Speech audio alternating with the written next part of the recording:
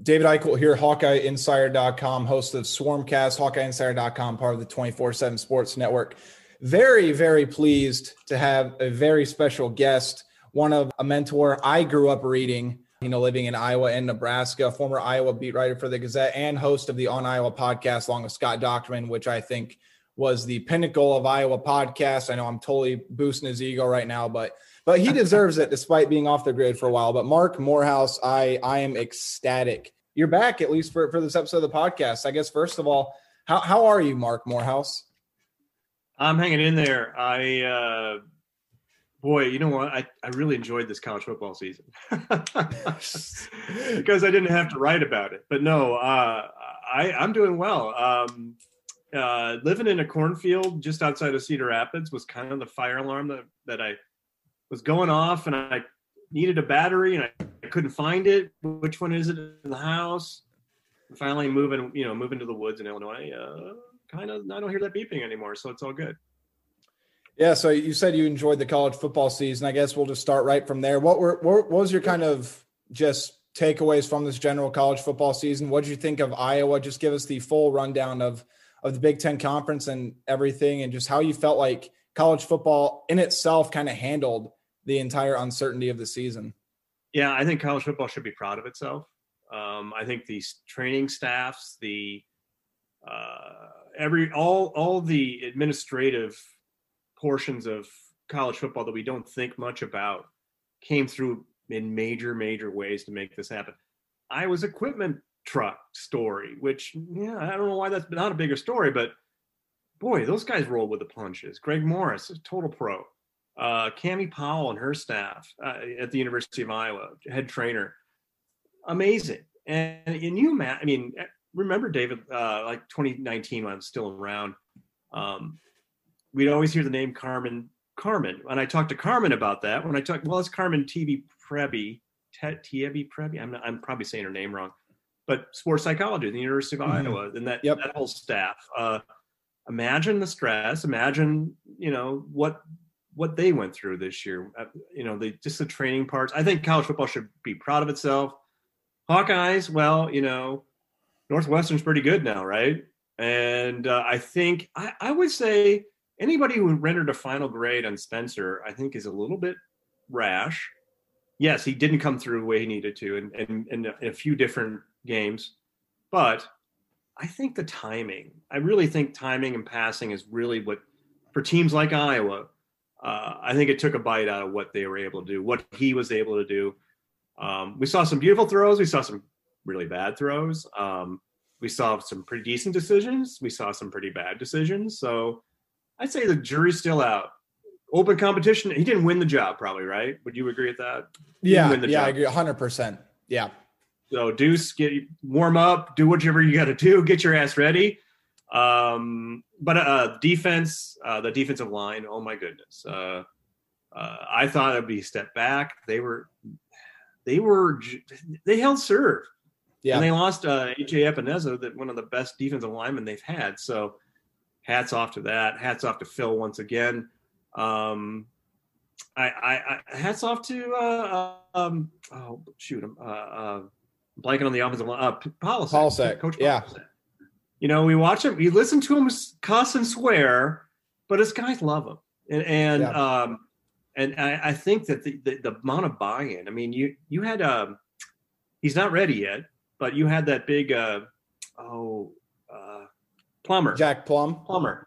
Yeah, or Plum. I'm sorry, Plum. He gave up some big pressures, but that was like a fourth tackle. You're playing and you're winning. Yeah. So, to me, his room, it was engaged. Everybody kind of was ready. I think Mark Kallenberger's flexibility, kind of a low-key big deal. And, of course, Linderbaum.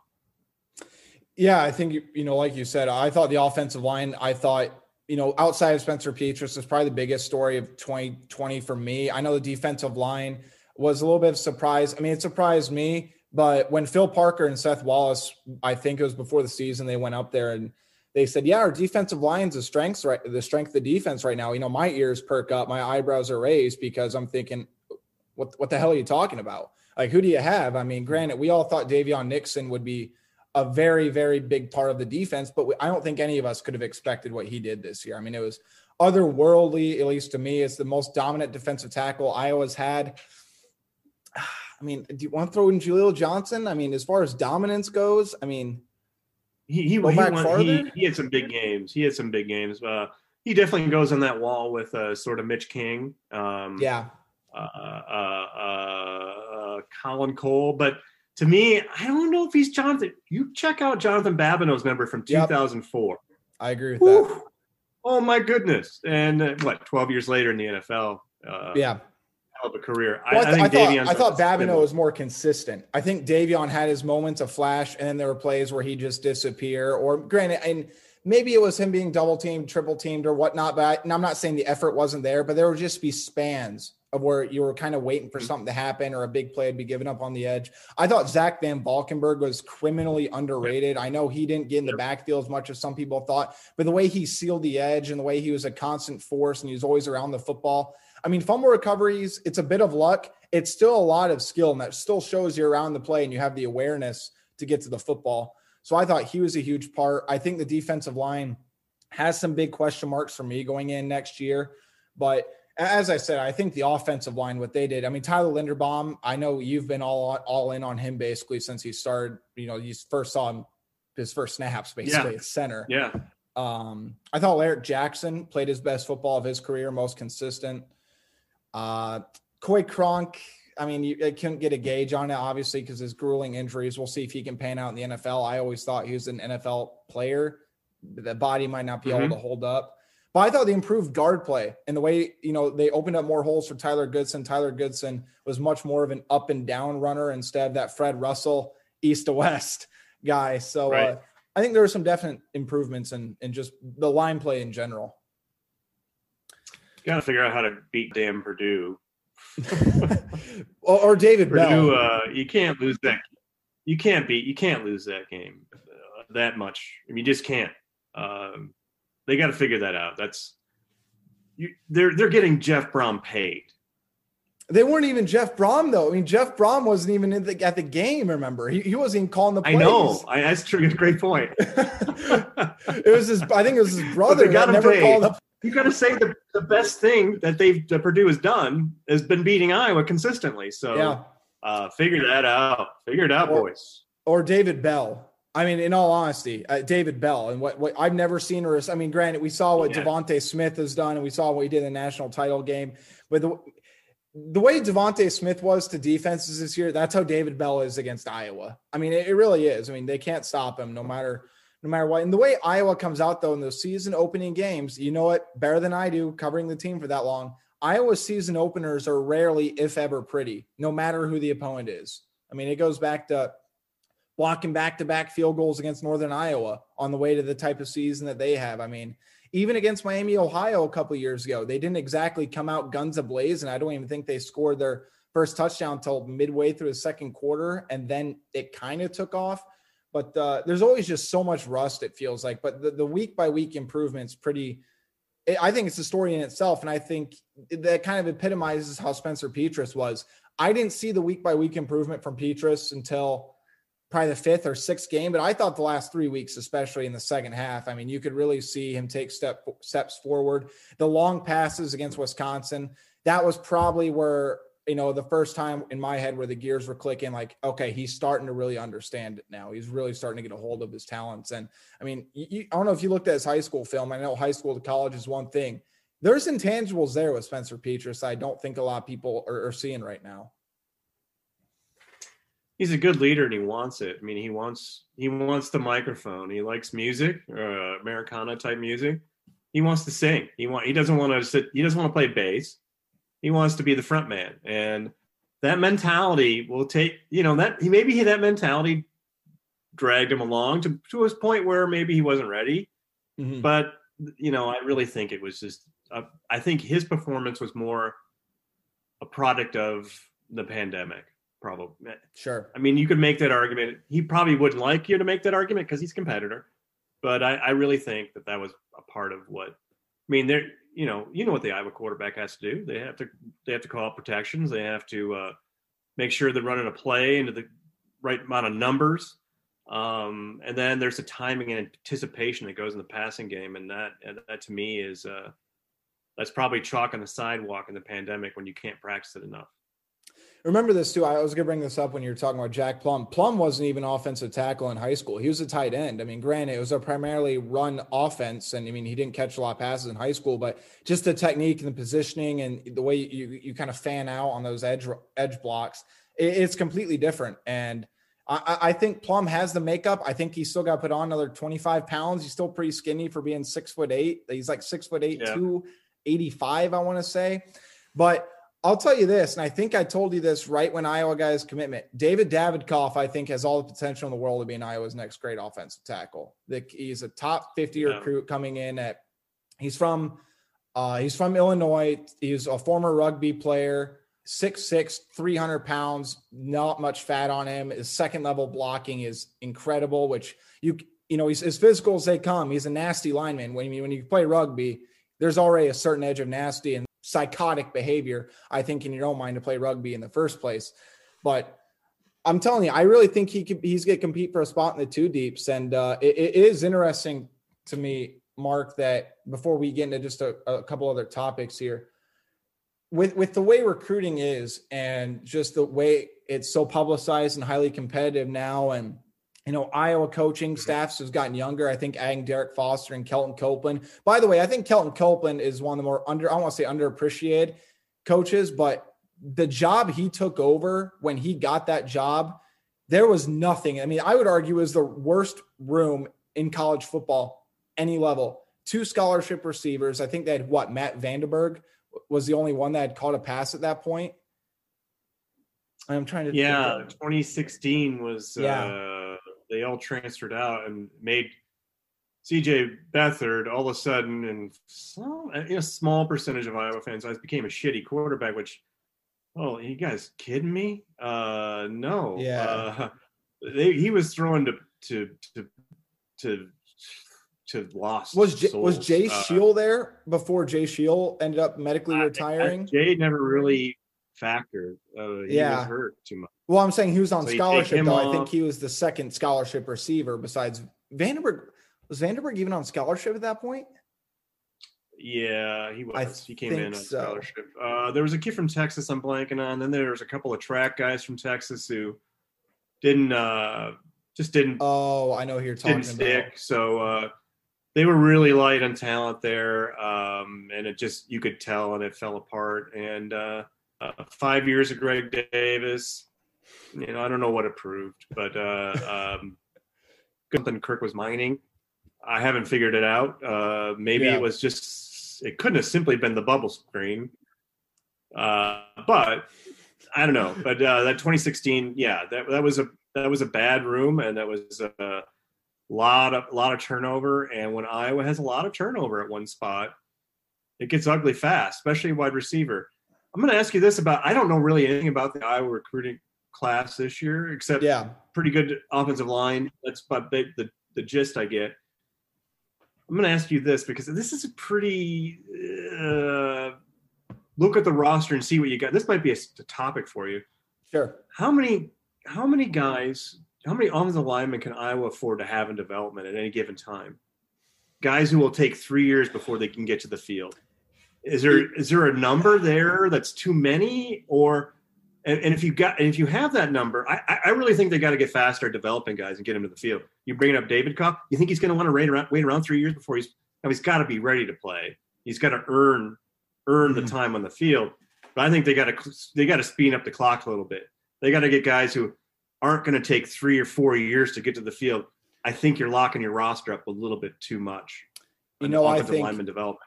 I agree with that. I think that over the last 2 recruiting classes, I know people don't like to speculate on stars, but look, I'll stand by it. The formula for wins and stars and natural talent, it still plays a factor. Iowa's a hell of a developmental program. That's what they will be. They're proud of it. That's great. I think offensive line, I think they're in an okay spot right now. And because I think the talent of last year and even the year before will make up for that gap. I think a lot of 2021 guys are going to play a factor. I mean, every one of the 2021 guys I could see end up starting at some point. And if they get that center out of Florida, Michael Myslinski, he might start when Linderbaum's gone. I mean, he's got that much talent, I think, there. But I think there's as much of is a concern as the offensive line is. You know what, Room, I would say, and people might scoff at this, but if you look at the roster, it's true. I think there's a lot. I think they need to be worried about defensive back, especially after this year. Because if Matt Hankins comes back, that's great. Then you have Riley Moss. Then you got Xavier Williams out of Northern Iowa, who's going to be a great one-year player, I think. I think he's a Sunday guy for sure. But then you look at the rest of the roster, these aren't top targets you're landing. I mean, Dallas Craddock is a former 4-star guy. I mean, he hasn't done anything, yet. You look at Terry Roberts was still a late addition. Julius Brents transferred out. Daron McKinley transferred out. I mean, there's a lot of defensive backs that are out of the room right now. And I know they're high on Jamari Harris, and Terry Roberts, like I said, but these are guys that they added in December or the second signing period.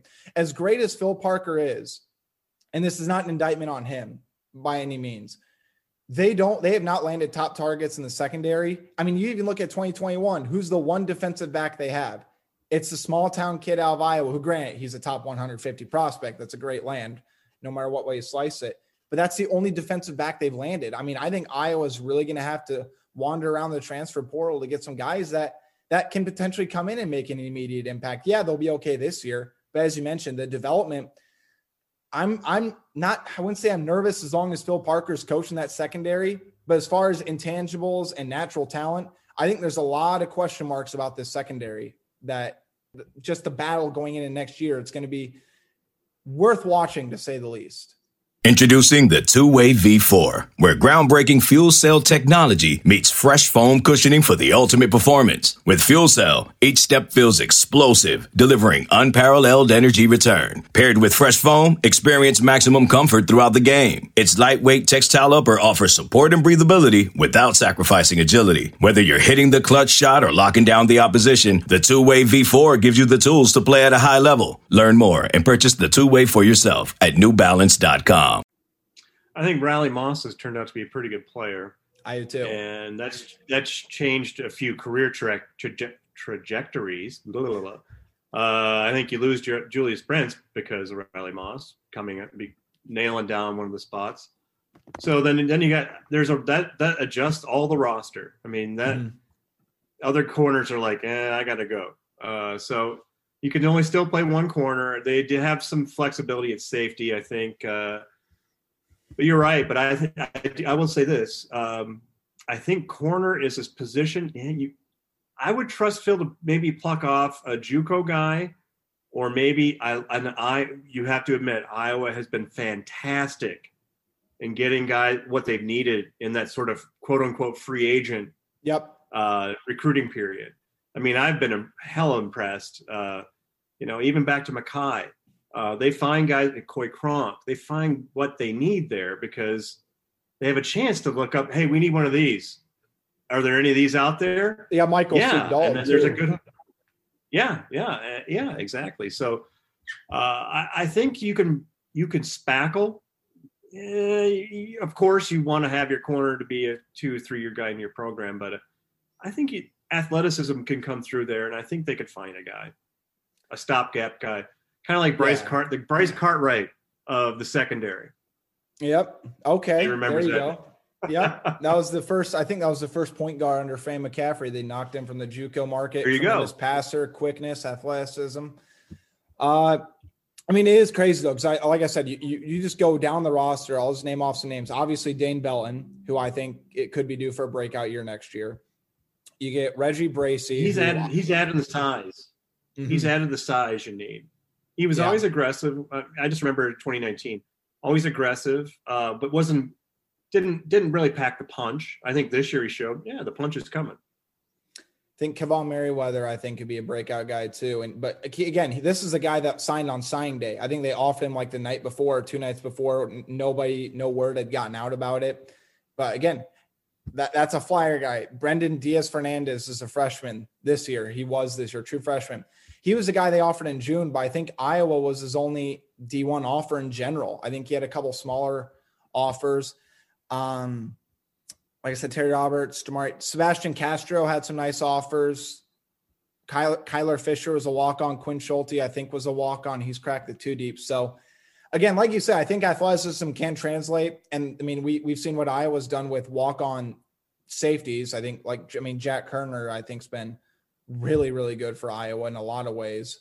And has held up the group pretty well. But I will say this about 2021 class, and I was going on about Kelton Copeland.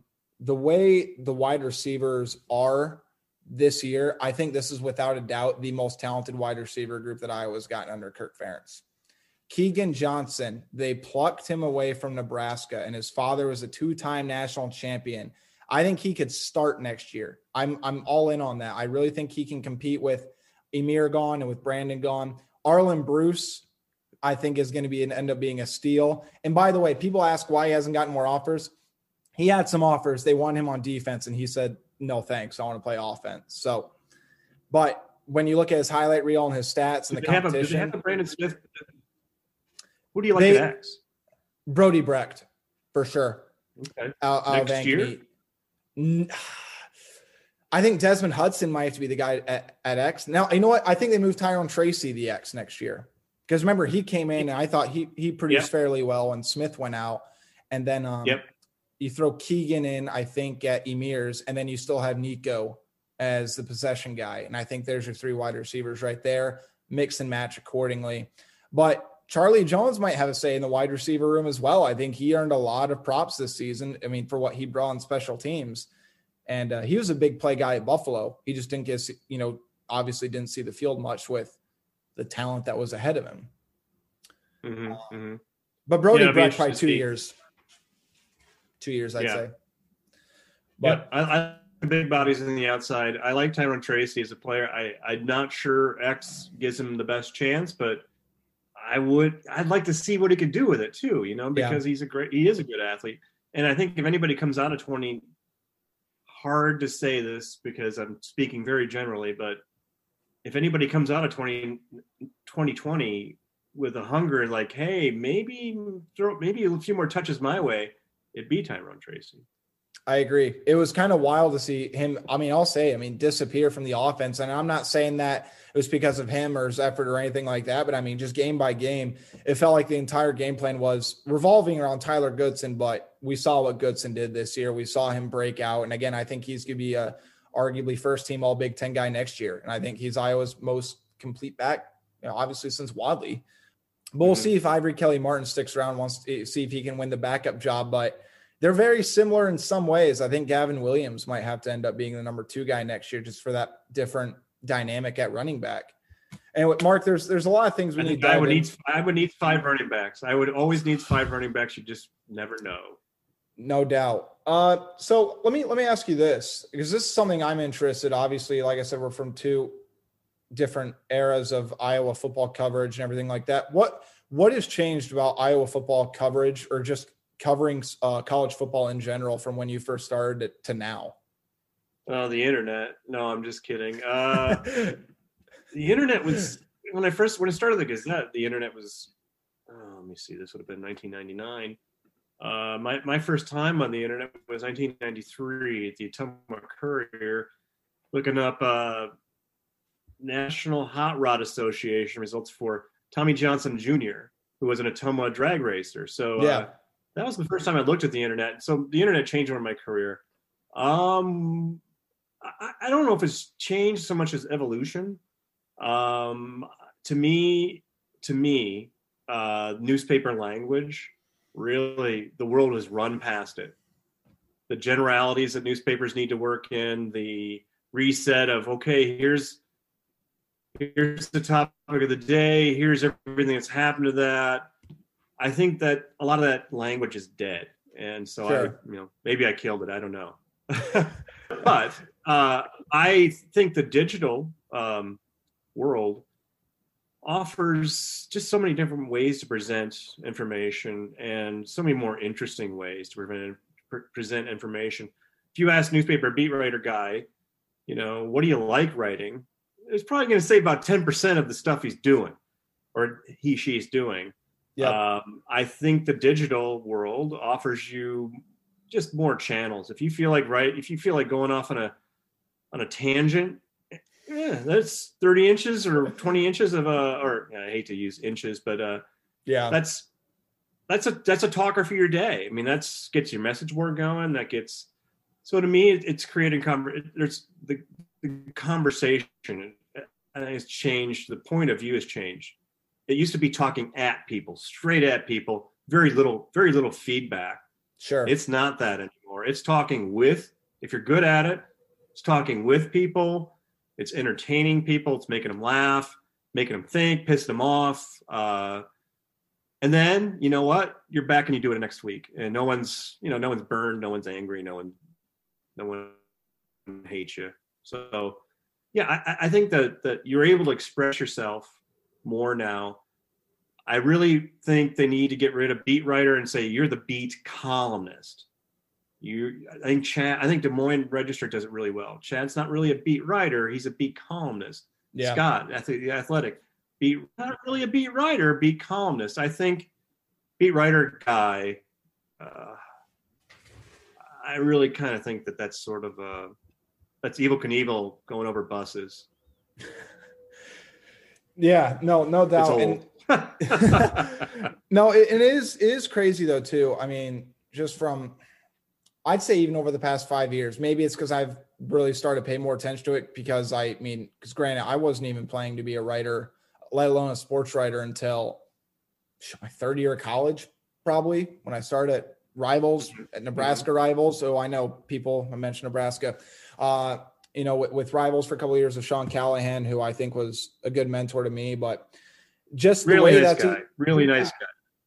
Very, very, he was just a good teacher too, which I think it says a lot about him, let alone just being a nice guy, but he takes the time. He really cares about trying to educate people who actually want to get in the business.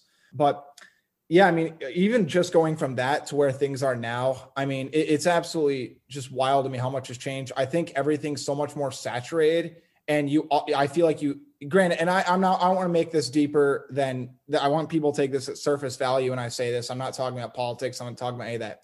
Just as far as sports goes and sports scoops go, you don't automatically earn the trust of the public anymore. That trust has to be earned. And that's why I think more important than ever, when you're trying to break something and vent sources, it's more crucial now than ever. You don't automatically have the eyes of the public. You have to be able to show them why you're worth the attention and why they need or should trust you. And I think, again, the bloggers, Twitter has been the best and the worst thing I think to happen in modern day journalism and sports coverage.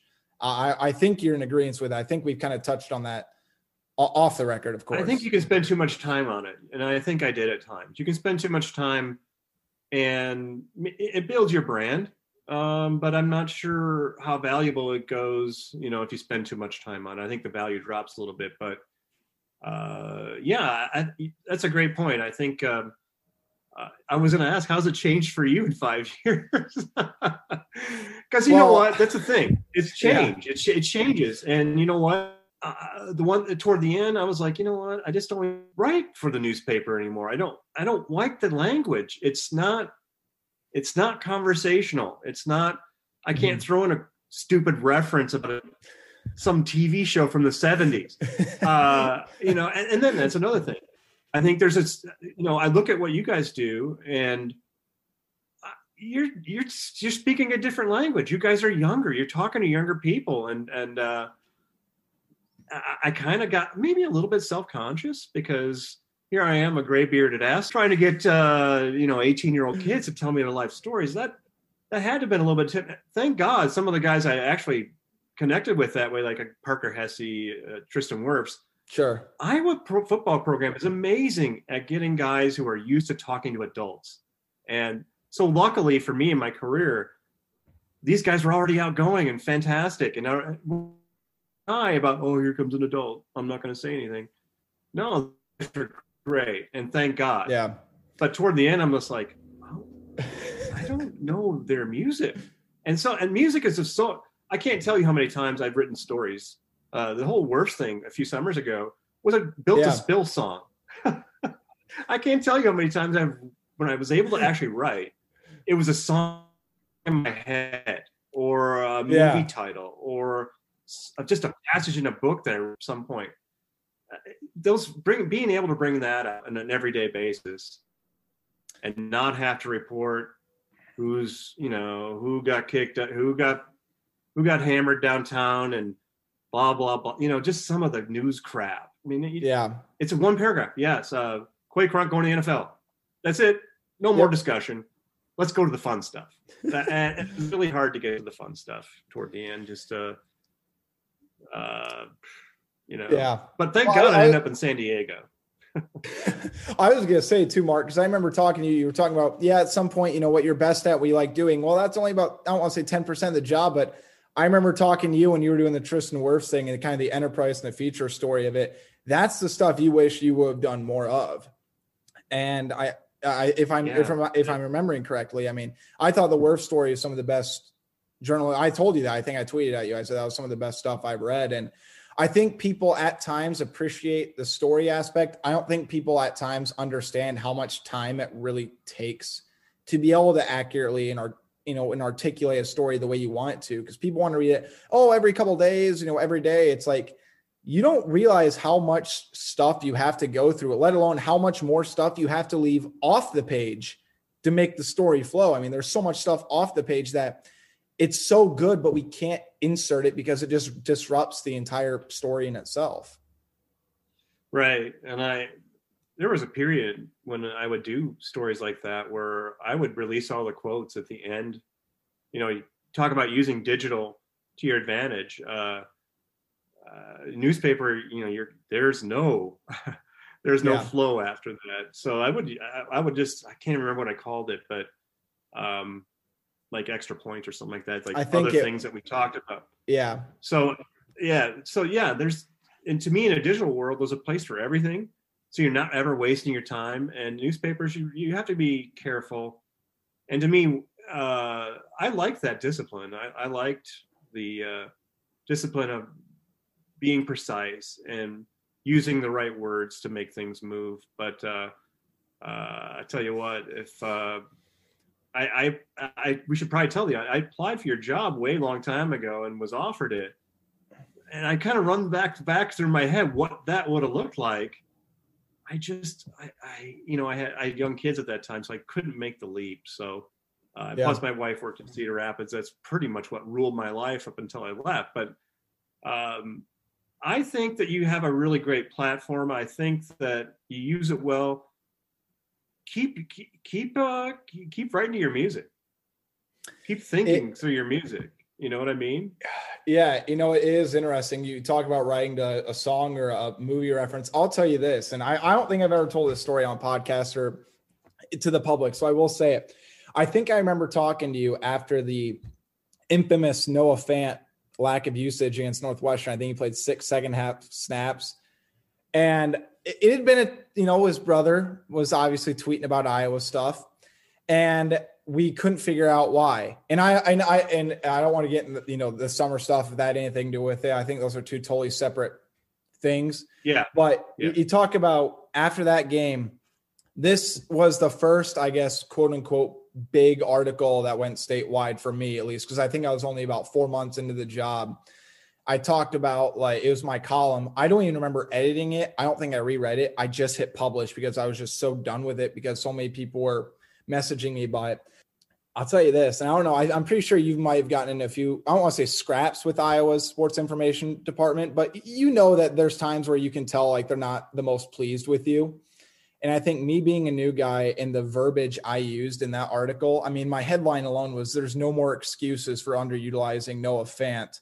And then I'm prefacing my last line here.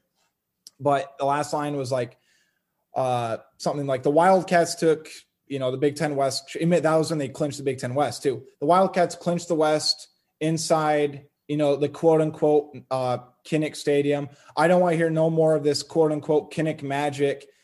The Kinnick magic has diminished into pixie dust until the Iowa coaching staff looks in the magic mirror and acknowledges their mistake. And they never said anything to me about it, but you can tell some of the coaches when you're asking questions, they're thinking in their head, go yourself. I was 4 months in that job and I wrote that. And then a month later, I talked to some people in the know and I'm like, yeah, I probably shouldn't have said that to try to really, kind of immerse myself into the into the market the way I did. You know what though? Don't edit yourself. They're going to be weird with access no matter what you write. Yeah, just FYI. Yep. So just you get your shots off. And when you're a newish sort of new guy, they do haze you. I wore my very first Iowa game on the beat. It was back at the Gazette. We chartered to every game because we were also owned with a TV station. Sure. So we were swimming in cash. My goodness, it was champagne and limousines. But we had a 7-seat plane with 9 people on it and camera crew. Oh my God, I don't even want to think about it. But anyway, we flew to Michigan State. I wore a green sweater. Steve Rowe was like, "Hey, dummy."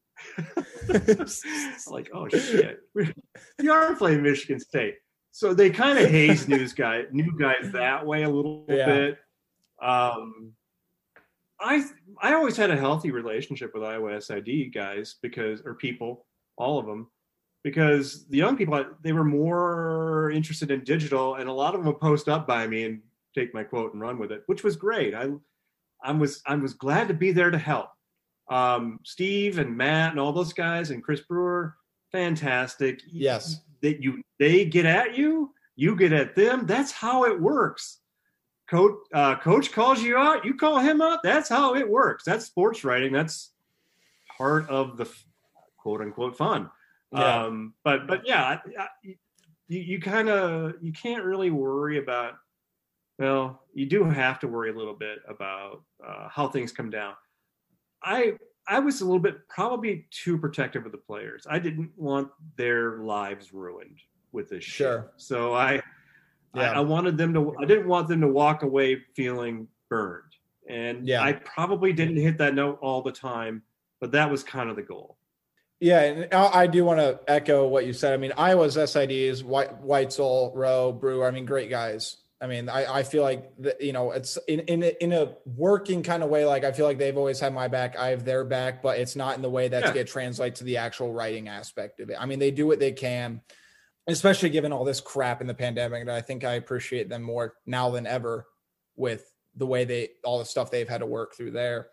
But yeah, I don't know. I guess for me, when it comes to covering players, I learned very early that, like you said, you don't want to feel like you're burning the players. I'm like, they're not getting paid. I'm not going to sit there and write about how crappy they played. I'll say, hey, what? They didn't play well, but I'm not going to sit there and just dig at them. I think that's absolutely uncalled for. Yeah, exactly. Right. I mean, there's no reason to. Now, granted, if I'm covering an NFL team or an NBA team where these guys are getting paid, 7-8 digits, I might go a little bit more personal. But I also feel like they're being paid to produce. These guys are playing it for an opportunity to be able to make it a livelihood, or it's just a way to get through school, which is completely fine as well. But, and I will say this too. I don't want to say I felt like I got hazed when I first started Iowa. I will say, I think I was welcomed pretty well. And then I think there was a 6-month period or so. And I think you and I really started talking at all, I feel like, on that first Outback Bowl trip. I mean, we exchange, highs here and there. I feel like when we were on the Outback Bowl trip, that's when you and I really started talking a lot more. There was about a 4 or 5 month stretch where I think some people were like, okay, he's actually not trying to be another guy. Like, this is actually a competitive kid who doesn't want to be on the back burner.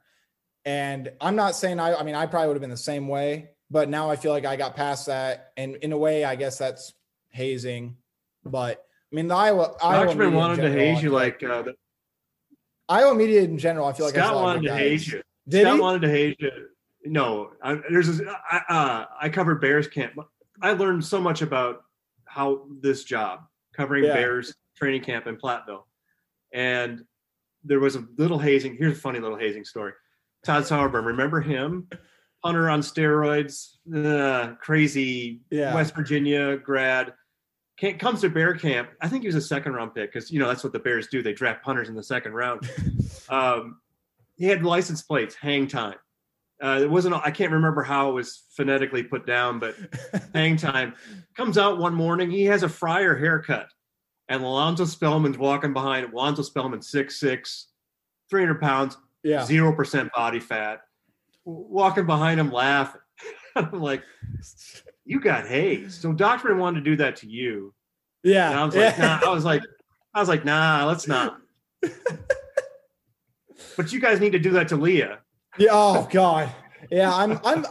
I'm very excited to see what she. You know what? She's going to be totally cool. She, one of her teachers, Melissa Isaacson, former Hawkeye grad, former Chicago Tribune Bears beat writer when I was in Platteville. She taught me so much about the job. You would not even believe it. I've thanked her a few times. She's like, shut up, kid, still. And kid, look at this face. Yeah. Anyway, she was one of Leah's mentors, and I think that will serve everyone well for the Gazette and her career and fans, people who are interested in really wants to do it. I told her to try to, she's going to need a podcast partner. I told her to give you guys a call. I did read some of her reviews, and her, I think the Gazette posted, what was it? Ogden put together a nice introductory article. I think he did the same thing when you departed, right? I told him not to do anything, but he did. I mean, I figured he just wanted to go off in the sunset without anybody knowing, just sneaking out the back door and then be like, hey, I'm going. But yeah, I think leaving was a big stew of a lot of stuff going on. Sure. Mainly the main protein was burnout. I mean, after 24 years, 30 years, I just didn't want to do that anymore. Yeah. But there was also a part of me that, when I first started the Gazette, we had 2 women sports writers, and it was 25 years without any diversity. And in 2018, I started, hey, guys, let's do something here. And finally, I just like, you know what? If anything's going to happen, I got to go. So not the reason, but I'm glad that worked out the way it did. Yeah, I think it'll be a refreshing change. I just think from just a persona, I think I'm very interested to see what she brings to the table there too. And I think that it's like you said, I mean, Grant, it's the Midwest. I mean, it's Iowa. It's the way it just kind of works out. But I think as far as, readership wise, it'll be interesting, I think, for people to, I don't want to say compare, compare styles of writing and the way things are articulated and the different ideas there. Because, I'll even say just from my perspective, I think me being a younger guy coming into a market of guys who've been doing it for 20 plus years, I'd like to think I brought something new. I'd like to think I still bring something new. Right to your music. Yeah, you will bring something new. Yeah. Scott likes like Garth Brooks. He writes that music. Chad, I'm not sure. Chad, I think Cats soundtrack. Cats. No, I'm kidding. I love Chad. Chad and I were hired at the Gazette at the same time. Oh shit. 1998. Yeah. I've known Chad forever. Yeah. I love those guys. I think they're great. I think the beat is so much better. Sit with me out. Well, you wrote to your Deadhead, right? You're a Deadhead, aren't you?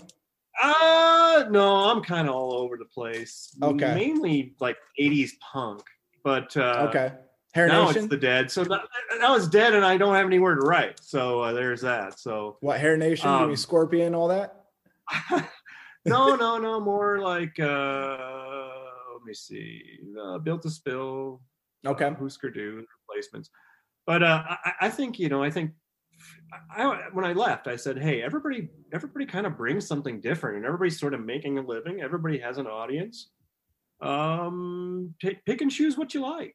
You don't have to be loyal to one person. Although if you subscribe and pay money to one person, well, shit, you're gonna want them to give you what you want. And yet that's not a bad. I don't know what you. For me, the general audience and always being general and trolling for as many people as you can, I hated that. You have paid customers. You have customers who are coming in. They ate lunch. They're sitting down and they want to read what you have. They're an engaged audience and they paid to be there. I think there's some health there. That creates a relationship. Maybe the expectations get twisted on either side. And I don't know, believe me, it works both ways. But I think having a paid audience and you don't have to be general. You can write, okay, you guys are pissed off about this. Let's get into it. Sure. No, 100%. I think that's to some degree, I think I love my message board. I love message boards in general, especially for the paid site. I think a lot of it, some of it is obviously there can be some toxicity there, but as far as being like, hey, you're pissed off about this. Well, there's a group of people that are pissed off about it. You can talk about it. And I think from that aspect is it becomes so much more as, like you said, you're talking with people instead of just at them. Because like you said, I mean, years ago, it's like you're just writing your column or whatever else, you're talking at them. Yep. But now there is that relationship there. There is that engagement aspect. And I think from that aspect, that's where I think stuff is improved.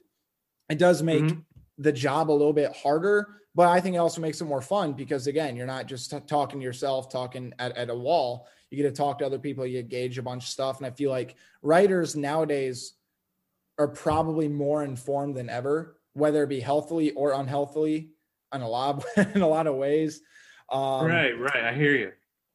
So let's get into some questions. I actually liked a lot of these questions. I guess start right at the top. How do you find the happy medium of just asking players questions, whether it be for good, for bad, or for personal? I feel like time and experience is probably the biggest thing. Yeah. I when asking a tough question of people, just be very clear and direct. When, like if you're asking a player about screwing up on the field, just be clear and direct and have their answer and move on. There's no reason to dwell on it. The good things, well, they're easier to write about because people want to tell you about them. Yeah. And there's more detail. And to me, detail is, that's a big deal. And sometimes I would ask questions that I know stop the music because I wanted to know that little detail.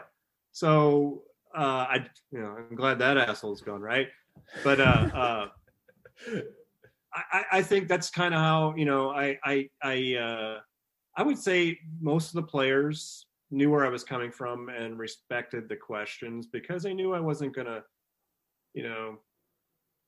slaughter them, I think. And then like Pat Angerer said, hey, he made me sound smart. I made the decision 1 million years ago. Everybody's gonna speak proper English. Everybody's gonna be, I'm gonna correct some language. And I made that decision. And I think I stayed with that because I think the players appreciated it. I think sometimes they would reach for words and maybe they didn't know them, or maybe it just escaped them in the moment, which that happens to me. Dallas, I retweeted Dallas Clark running for 95-yard touchdown today. Yep. You don't remember anything. You're at the afterward. You don't remember what you talked about by reporters. You remember that 95-yard touchdown. So yeah, I think. Okay, picture this. It's Friday afternoon when a thought hits you. I can spend another weekend doing the same old whatever, or I can hop into my all-new Hyundai Santa Fe and hit the road. With available H-Track all-wheel drive and 3-row seating, my whole family can head deep into the wild. Conquer the weekend in the all-new Hyundai Santa Fe. Visit HyundaiUSA.com or call 562-314-4603 for more details. Hyundai, there's joy in every journey. You just got to treat it with respect.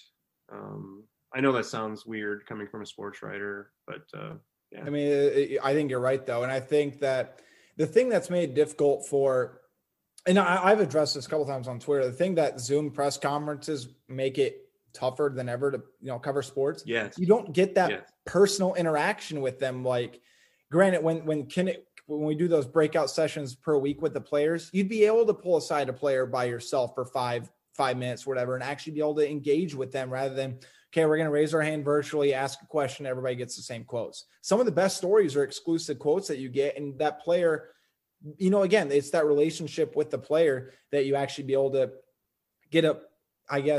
introduce or develop. And it's kind of a lost art, and it's kind of a lost season with the way things were this year.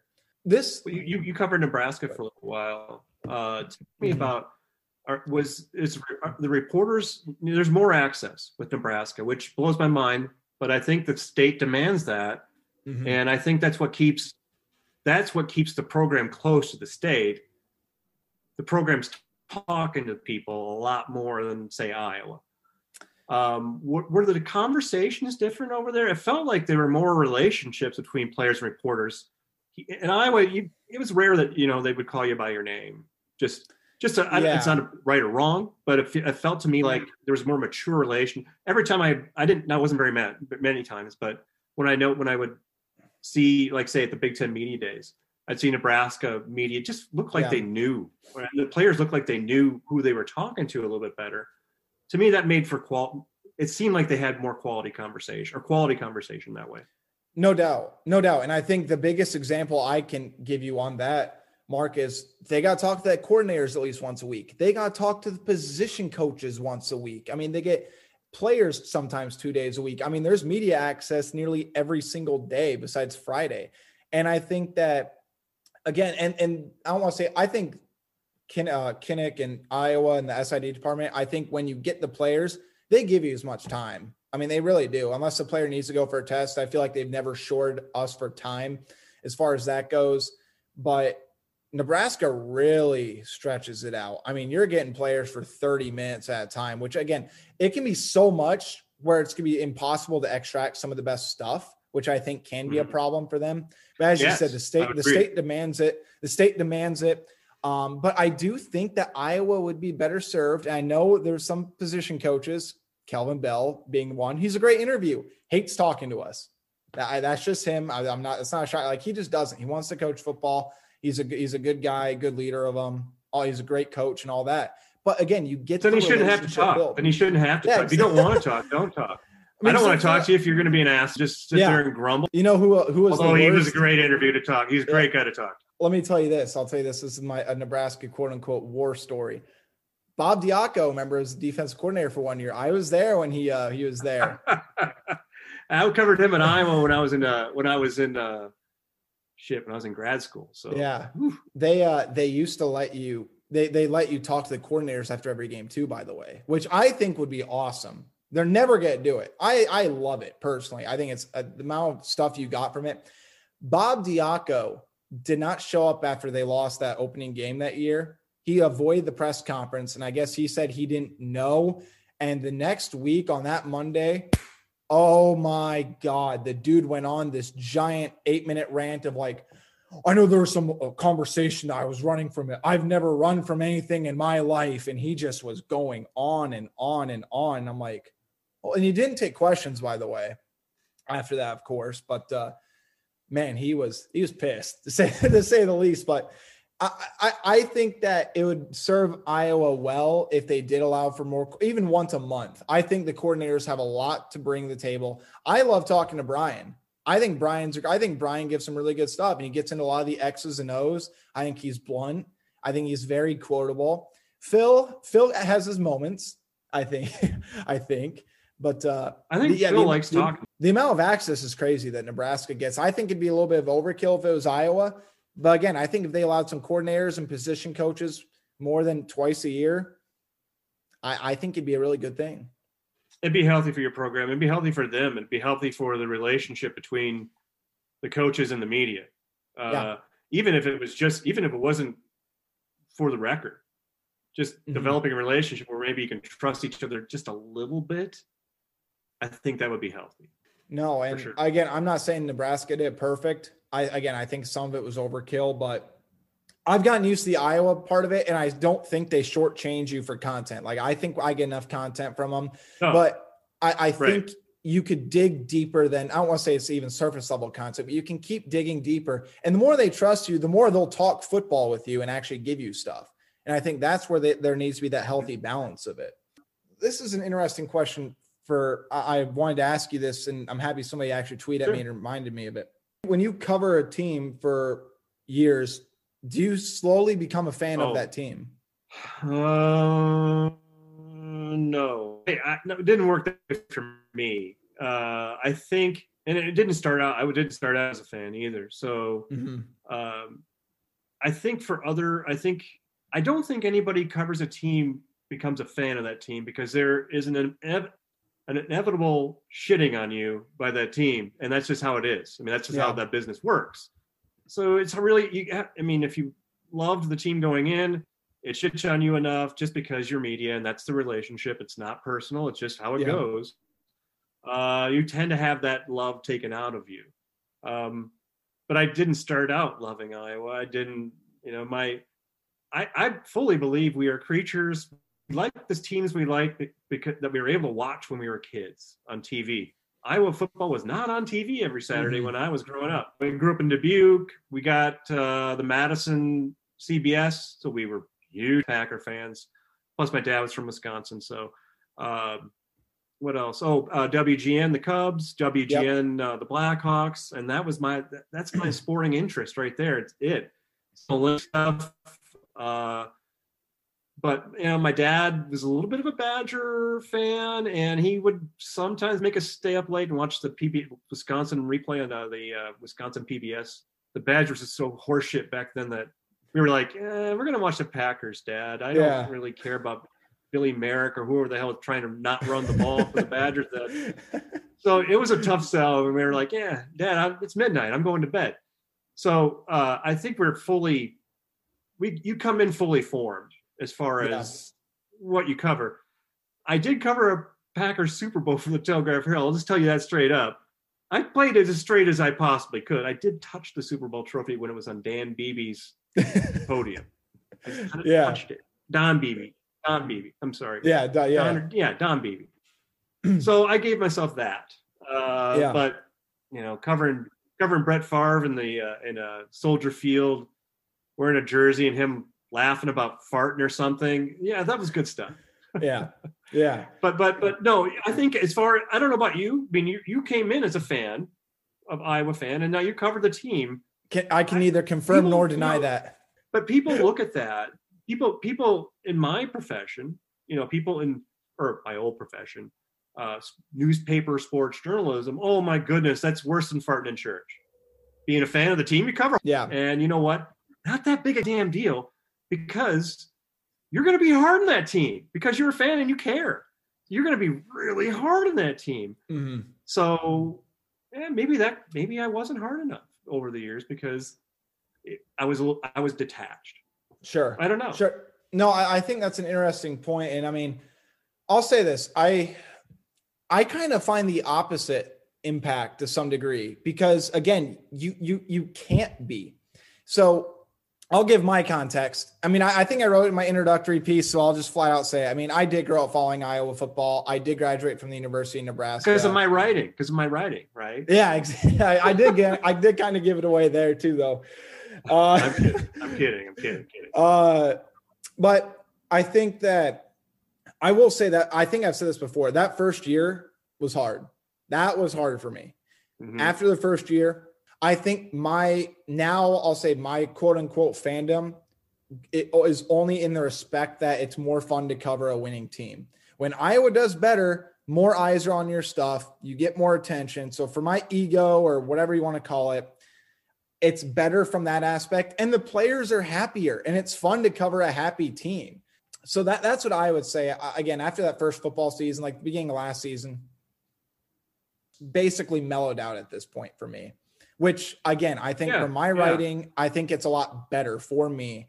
And I think it's better for the quality of work I do. And I think it's better for people to read because, like you said, you don't want a Mr. Rogers writing for you. I mean, you don't want just happy-go-lucky all the damn time. It gets so old. Right. So do you okay, I never got to cover basketball as a beat or even as a columnist. I did at the Telegraph Herald. I was like, really kind of the world opened up to me there. Do you find that basketball is maybe a little bit more fun to cover than football? Because this is my theory. It's more disposable. I don't mean that it doesn't mean anything. I mean, it's like game. Oh, there's another game this week. Oh, there's 2 more games, blah, blah, blah. You kind of run with what's hot more, I think, in basketball. Do you find the spontaneity, do you find that sort of fun? Because you could just draw a picture every night and you don't know what the hell it's going to be. I think I will say when I came into this job, basketball I thought was a lot more fun, but I'd also never taken the role of being a columnist post-game. Like I'll say this flat out. My first post-game column for a football game, Mark, was Kirk Ferentz breaking the win record at Iowa. That was the first column I had ever written on a football game, post-football game. I did stuff for Rivals. I was never the writer. That was the first time. So once that kind of opened up to me, I'm like, oh, you know what? That was a lot of fun covering football. Basketball hit. I'm a basketball guy. I think I've made that fairly clear. I mean, I love the NBA. I love college basketball. I was going to say that. I thought maybe you were a basketball guy. Yeah. I mean, I played basketball for a bit. There's nothing wrong with that. To me, there's nothing wrong with that. Yeah. Halas is a basketball guy. You can tell. He always, yeah. but football, he kind of grumbles through it. Basketball, he's like, hell yeah. I think Nothing wrong with that in my mind. I understood basketball a lot more as far as the intricacies and the details of basketball starting the job. And I think that's also why it became more fun. The more I've learned about football, I know sport. I know football. I know a lot of the aspects, but when you really, it's your job, and like talking to you and Scott, listening to the podcast, doing my own research about stuff, you really do learn more about it. And I feel like the more I know about it, the more fun it is to cover, because there's so many other aspects that you don't see at surface level watching a game. Yeah. So I'll say, I think this year was some of the most fun I've had covering football.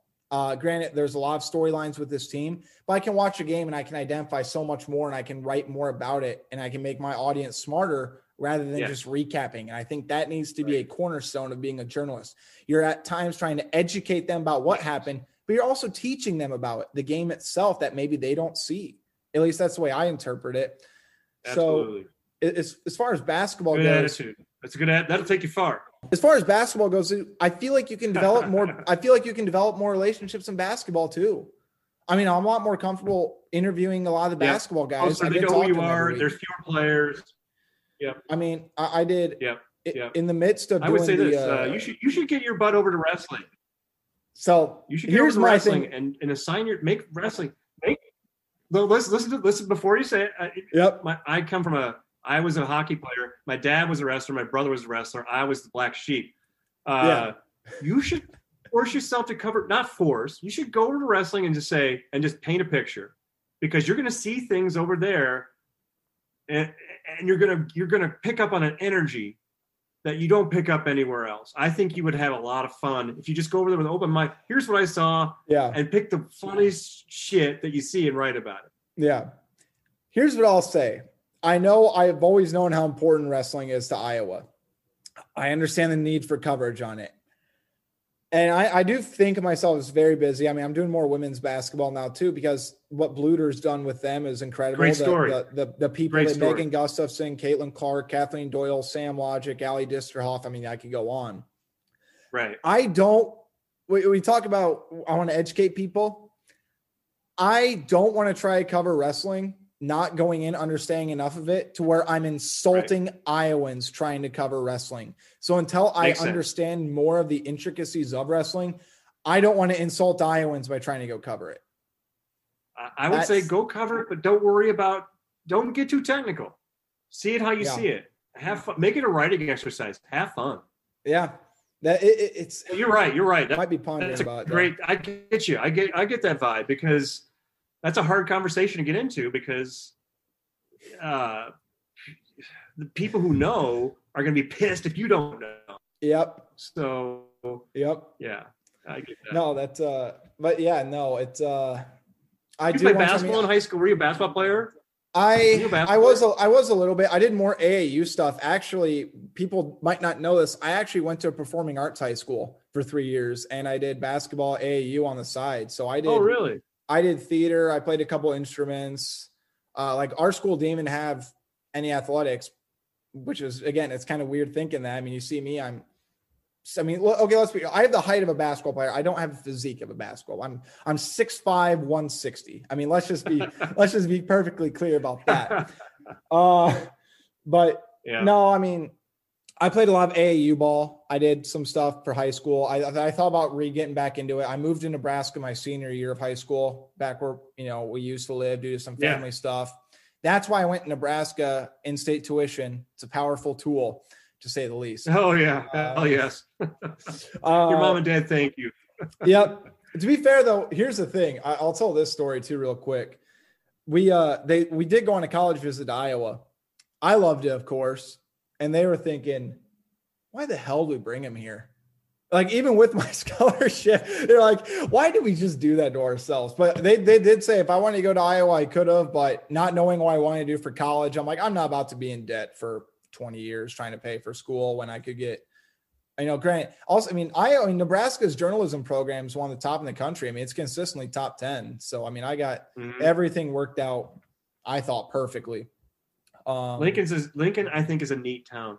Yeah. But that's great. That's great. I grew up in a wrestling family because they were just my dad and my brother were like 5'5", Yeah. and I got all the height, and I ate all their food.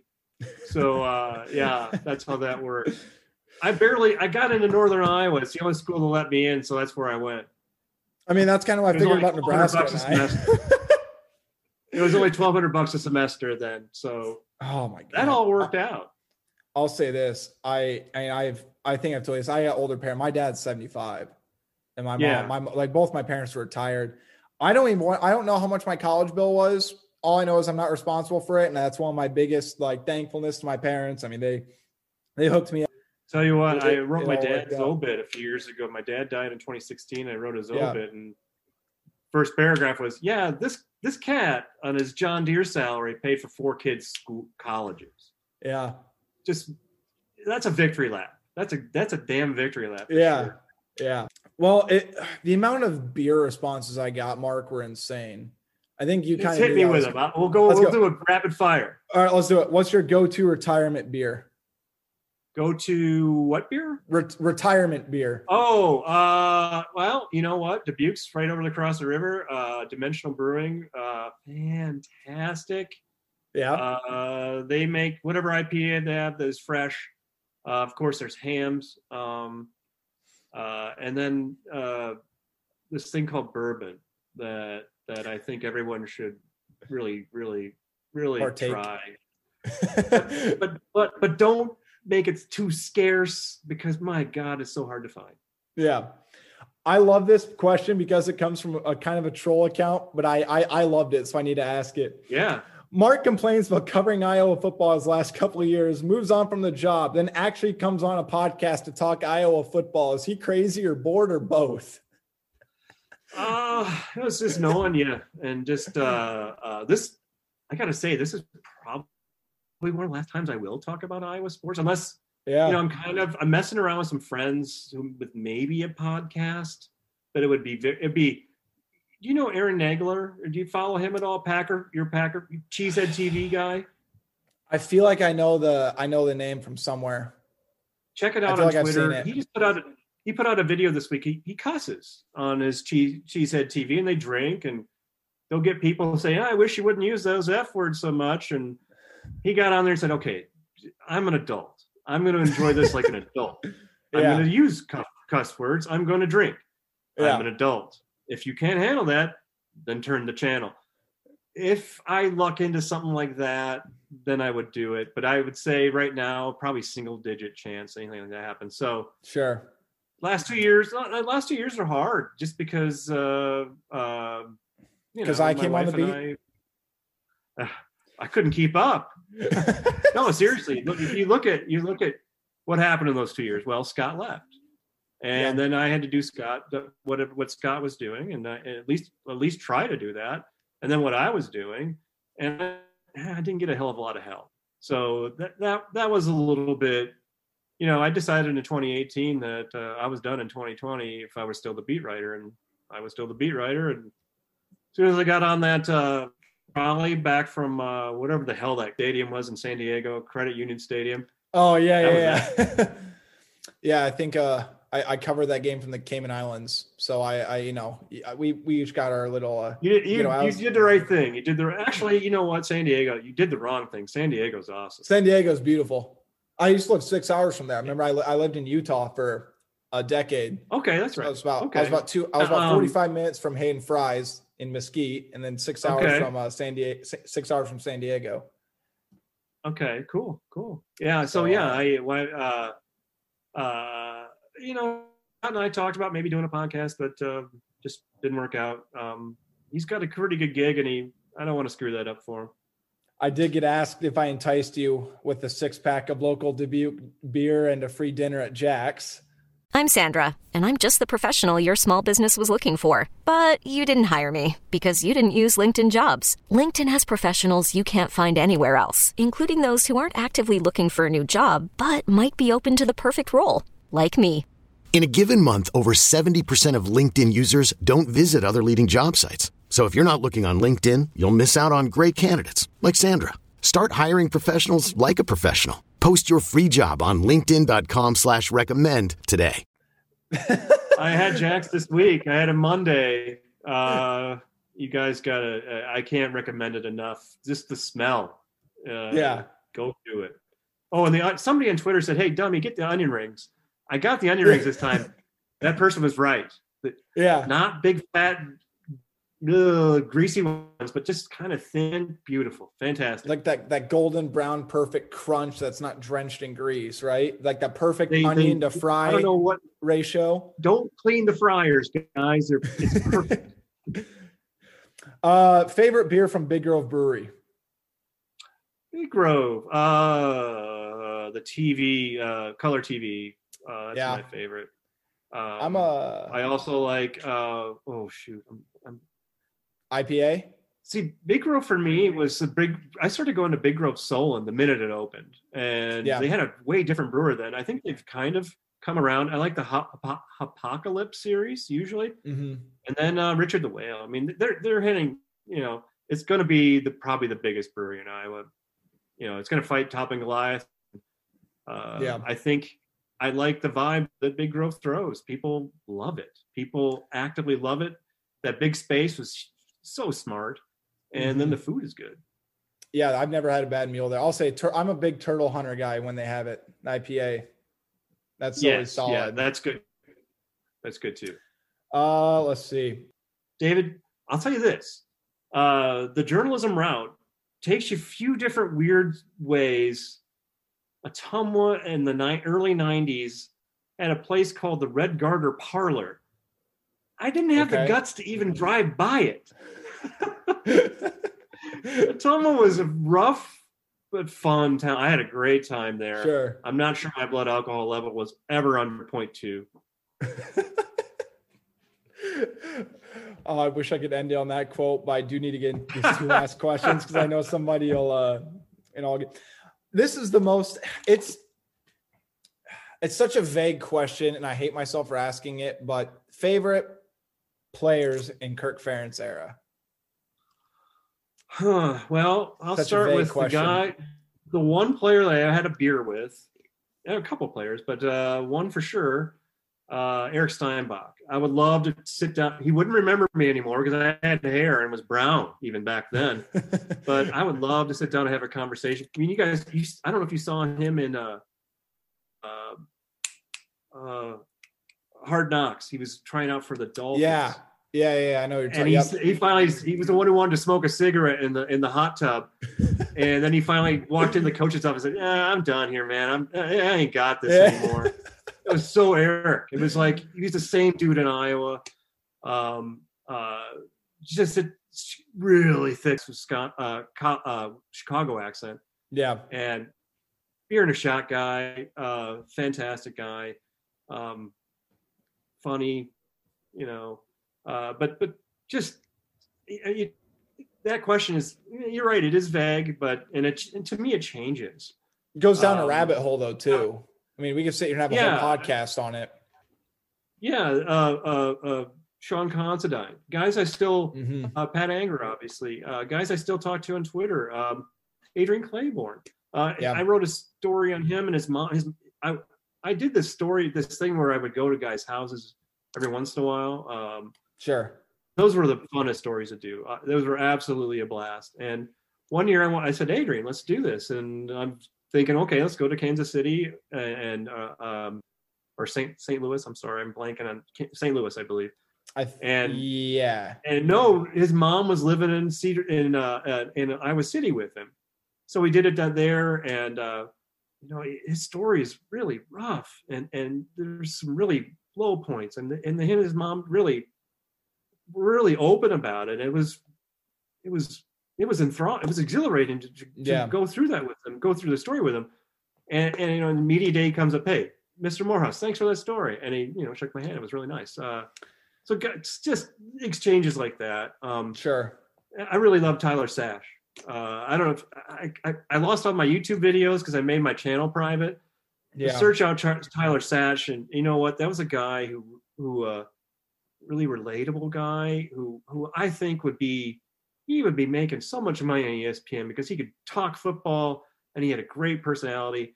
Yeah. I made fun of him for his shoe collection, and he jumped my ass for look like dipshit old hippie. So really love that kid. I can't express to people enough just those connections. Brett Greenwood, same way. God, the world, he had a really bad first game and the world just kind of crashed on him. I mean, the internet was starting to kind of take off then. I'm like, you guys give this kid a chance. That's Penn State. He's a freshman. Give this kid a damn chance. And he turns out to be one of the better ones to walk through. Yeah. So to be able to tell their stories and for them to trust you. And that was one thing talking to Tristan a few, summers ago. His mom said, you know what the worst part is? They didn't want to do that. It was, but you couldn't tell. The energy they threw me was great and open, but so they throw you some trust, and I think you have to try to honor it.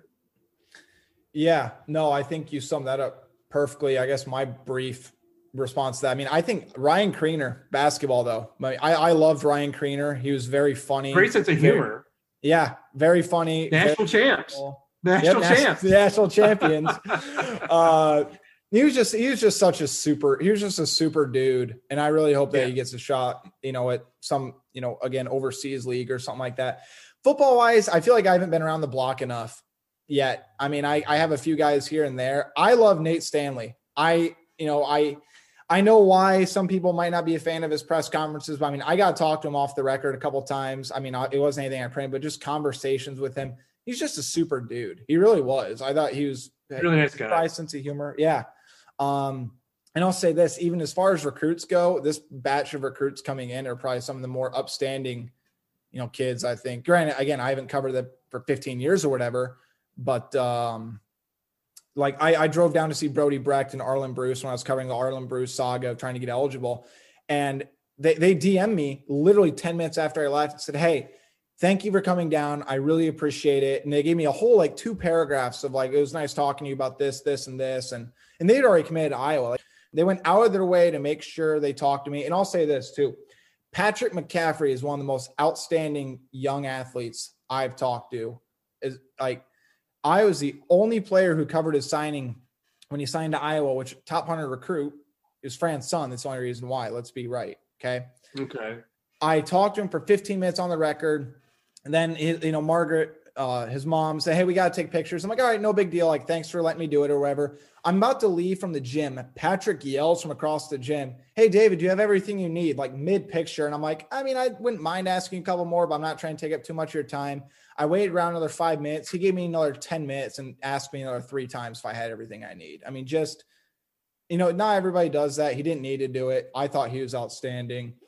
But make sure if I could throw you one suggestion, going to see Brecht and Arlen Bruce, make at least one trip a year, see as many recruits as you can, because you know what, that's building the relationship, building some trust, and FaceTime, all that stuff, all that adds up. And that I've told you that before.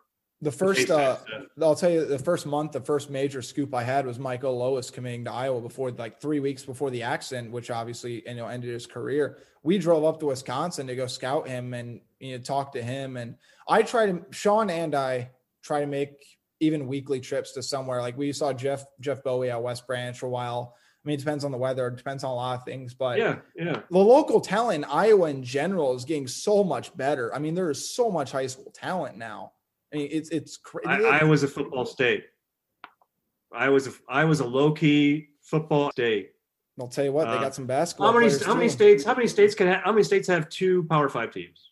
Not very, but Iowa and Washington, Utah. I don't know, maybe more than I think. But look at the population, and I think the amount of interest in football in the state of Iowa makes Iowa a football state. It just is. Nebraska, I think, is in portions. I think Iowa, you've seen, I mean, that's a good summer story for you. Just the amount of D1s in the last, 2 or 3 years? I mean, I think there are 28 D1 kids out of Iowa this year. I mean, when I first started, David, in the mid 90s, it was 2. Yeah. And some years it will be 2. Some years it might be 2, but some years it might be 20. It looks like it really does look like it's trending up, and that's a credit to Credit to state football coaches. I have so much respect for prep football coaches. You got to find 20 to 40 good families that are going to be there and be invested and be on time. That is a community leader if it's done right. And so much respect for high school football coaches in Iowa, because that is not easy. As far as they're not getting paid that much. Statewide talent, I think it's Iowa, but I will say Omaha has become a metro for football talent. It's becoming a hub. That Bellevue West is incredible. I mean, there's going to be 5-6 D1 kids out there just next year, and that's where obviously Keegan Johnson came from. Final question here, and I know I've kept you a lot longer than I said, but I've enjoyed the conversation. It probably is an understatement. No and I guess it's a more serious question, but I feel like I have to ask it though too. What's your perspective on the name, image, and likeness bill, and how you think it affects just the landscape in general? I would say this: if I do another podcast thing, I'm going to offer the platform to athletes. I'm going to say, hey guys, you want to build your brand? Come on our podcast. This is a hint that maybe do that, David, for sure. I think it's an opportunity for athletes. I'm not sure what it'll be exactly. Yeah, because it's got to go through politics. And, do the Republicans win on this one? Do the Democrats win on this one? I don't know. I'm sure that'll flavor the NIL one way or the other. It'll be more school favorable, or it'll be more athlete favorable. I think if it's more athlete favorable, then somebody's got to be in the business of helping them build brands. I mean, some guys won't need it. Like an AJ Epineza probably wouldn't have needed it. Tristan, small town in Iowa, not a big social media guy, he might have actually enjoyed it. I think a guy like Tyrone Tracy, I don't think people know enough about that kid. I think he would be. So Iowa will probably still throttle all, access to players. I'm wondering if the NIL can open things up that way. So it really is brand building. I mean, that's what you're talking about here. And then you're actually getting paid for it. How seriously are players going to, are they going to invest in that? How seriously are they going to take it? Do they have time for it? And what's, it does kind of turn things into a circus. And that's one thing when I did start and I had serious conversations with Kirk about access and what I thought about it, which wasn't much. You kind of look at me and go, I just don't want a circus. I really just don't want a circus. Yeah. And I kind of get that, but the circus is here. NIL is the tent. And I think things are going to change. And I think athletes and branding and platforms, I think there's a void there. And I don't know how you can articulate that, but I would say in your field, make yourself available and pitch that and constantly be open to, hey, come on, tell us what you're about. And if you're I'm going to use a really a stupid example that maybe would work for me. Like, say, if you're sponsored by the record collector, well, hey, throw a pitch, or throw the number out or whatever. So I think there's going to be a unique sort of Wild West flavor to this, but we'll see what politics do to it. I'll say this, and this is where I think there needs to be a healthy balance of it. I haven't even quite totally made up my mind about what I think is the right thing to do, because in some ways I want to avoid the wild, wild west, but I mean, it's probably inevitable at this point. I'm calling it Thanos because it really is inevitable. But I'll say this: how much money would Jordan Bohannon would get? How much money would Luka Garza have gotten last year and this year? How much money would Spencer Lee have gotten across his career? And that's where it just becomes so tough for me I know they invest back in the athletes at times, and I don't have the exact dollar figures in front of me, but I'm like, man, like Jordan Bohannon, I mean, he's basically doing the branding on his own right now without being paid with that podcast of his. I mean, I think that's a great example of what absolutely. That's the future of it. And I don't know how the compliance, I don't know what the compliance people at Iowa feel about it. I don't know what Fran thinks about it. But Jordan's owning it. And I think it's ultimately good for him for life after basketball, because who knows if he'll even want to pursue a professional basketball career. I don't know that. And that's the thing, we talked about a bunch of athletes whose value is going to drop precipitously after they're done wearing an Iowa jersey. Mm-hmm. Say if Jordan Bohannon, I don't know what I would say odds are against him making the NBA. Odds probably are better for him to play basketball in, say, Iceland. If he's playing basketball in Iceland right now, cash in, build that brand. To me, he's sort of on that Trill guy. I don't know his name. Ohio State player who had the trillionaire. Anyway, he's building a media brand. I think Jordan could be the next Jay Billis. He'll know the game. He's articulate, smart, witty, and his value is at the highest it's going to be right now. If Iowa gets into the Sweet 16, the value is going to be, skyrocketing. And then the minute he's not drafted, and the minute that here I am over in Germany, career, yeah, that's people are going to go away. And that's you look at Spencer Lee, his value is going to be huge while he's wearing an Iowa singlet. Yep. Whereas he'll actually get paid, but the value goes down. The interest goes down. The amount of people hitting, whatever they're putting out goes down. You bring up recruiting. You talk about guys getting more attention than others. Well, that's the brand. And then you look at a guy like Tristan. You look at the followers he has when he's a Hawkeye. The minute he's a Tampa Bay Buccaneer, those guys are, if they're not taking advantage of their brands like that, they're leaving money on the table. Yep. And it benefits University too. If they do build their brands around athletes, it makes Iowa look better too. And I'll say this, and this is my last quick point about this, and I'll wrap this up, but here's what I'll say to people. It will be wild, wild west, but it depends how you look at it. Is Iowa going to totally go all in on it and try to brand for their players? Because they can use it as an advantage. What do you think with Madison and Green Bay and all them around there? What company is going to want a college player endorsing them? You know what they're going to do? They're going to go the freaking professional guys to get those sort of endorsement deals. They're not going to be looking at college athletes. Iowa is the entertainment capital for Iowa City and most of the state. It's the Iowa football team, basketball team, wrestling team, whoever else. Iowa State basketball when they're really good, and Iowa State football, whether people like it or not, it's on the upswing under Matt Campbell. The college athletes are some of the most public recognizable figures in the state. Iowa companies are going to want to go after them. If we're talking about Duke, if we're talking about Wisconsin, we're talking about a bigger city and a bigger market, they don't care about college. They care, but they're not going to go after them to endorse their stuff. They're going to go after the professional athletes. Agree. That's a great point. Iowa will be a unique market there. I wonder how much advertising dollar there would be, or endorsement dollar there would be at a place like Iowa, where we don't have as much corporate money as a lot of other states. Wait a minute, I don't live there anymore. I live in Illinois, where we do have tons of corporate money. You make a great point also about pro teams. I think that does boost Iowa athletes market. I think here's the thing though, if you're the University of Iowa State, you're in competition with those players for some ad dollar. Pancheros, they advertise with the University of Iowa.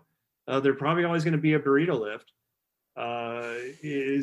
Say, let's just throw out a name, Jack Plum. He probably eats 14 burritos after a game because that's his job. He has to. Yep. Does he do a Pancheros? Does he get a Pancheros endorsement? So there is some crossing of the streams here that I hope universities are very transparent with. Like, okay, we need this ad money too. Yeah.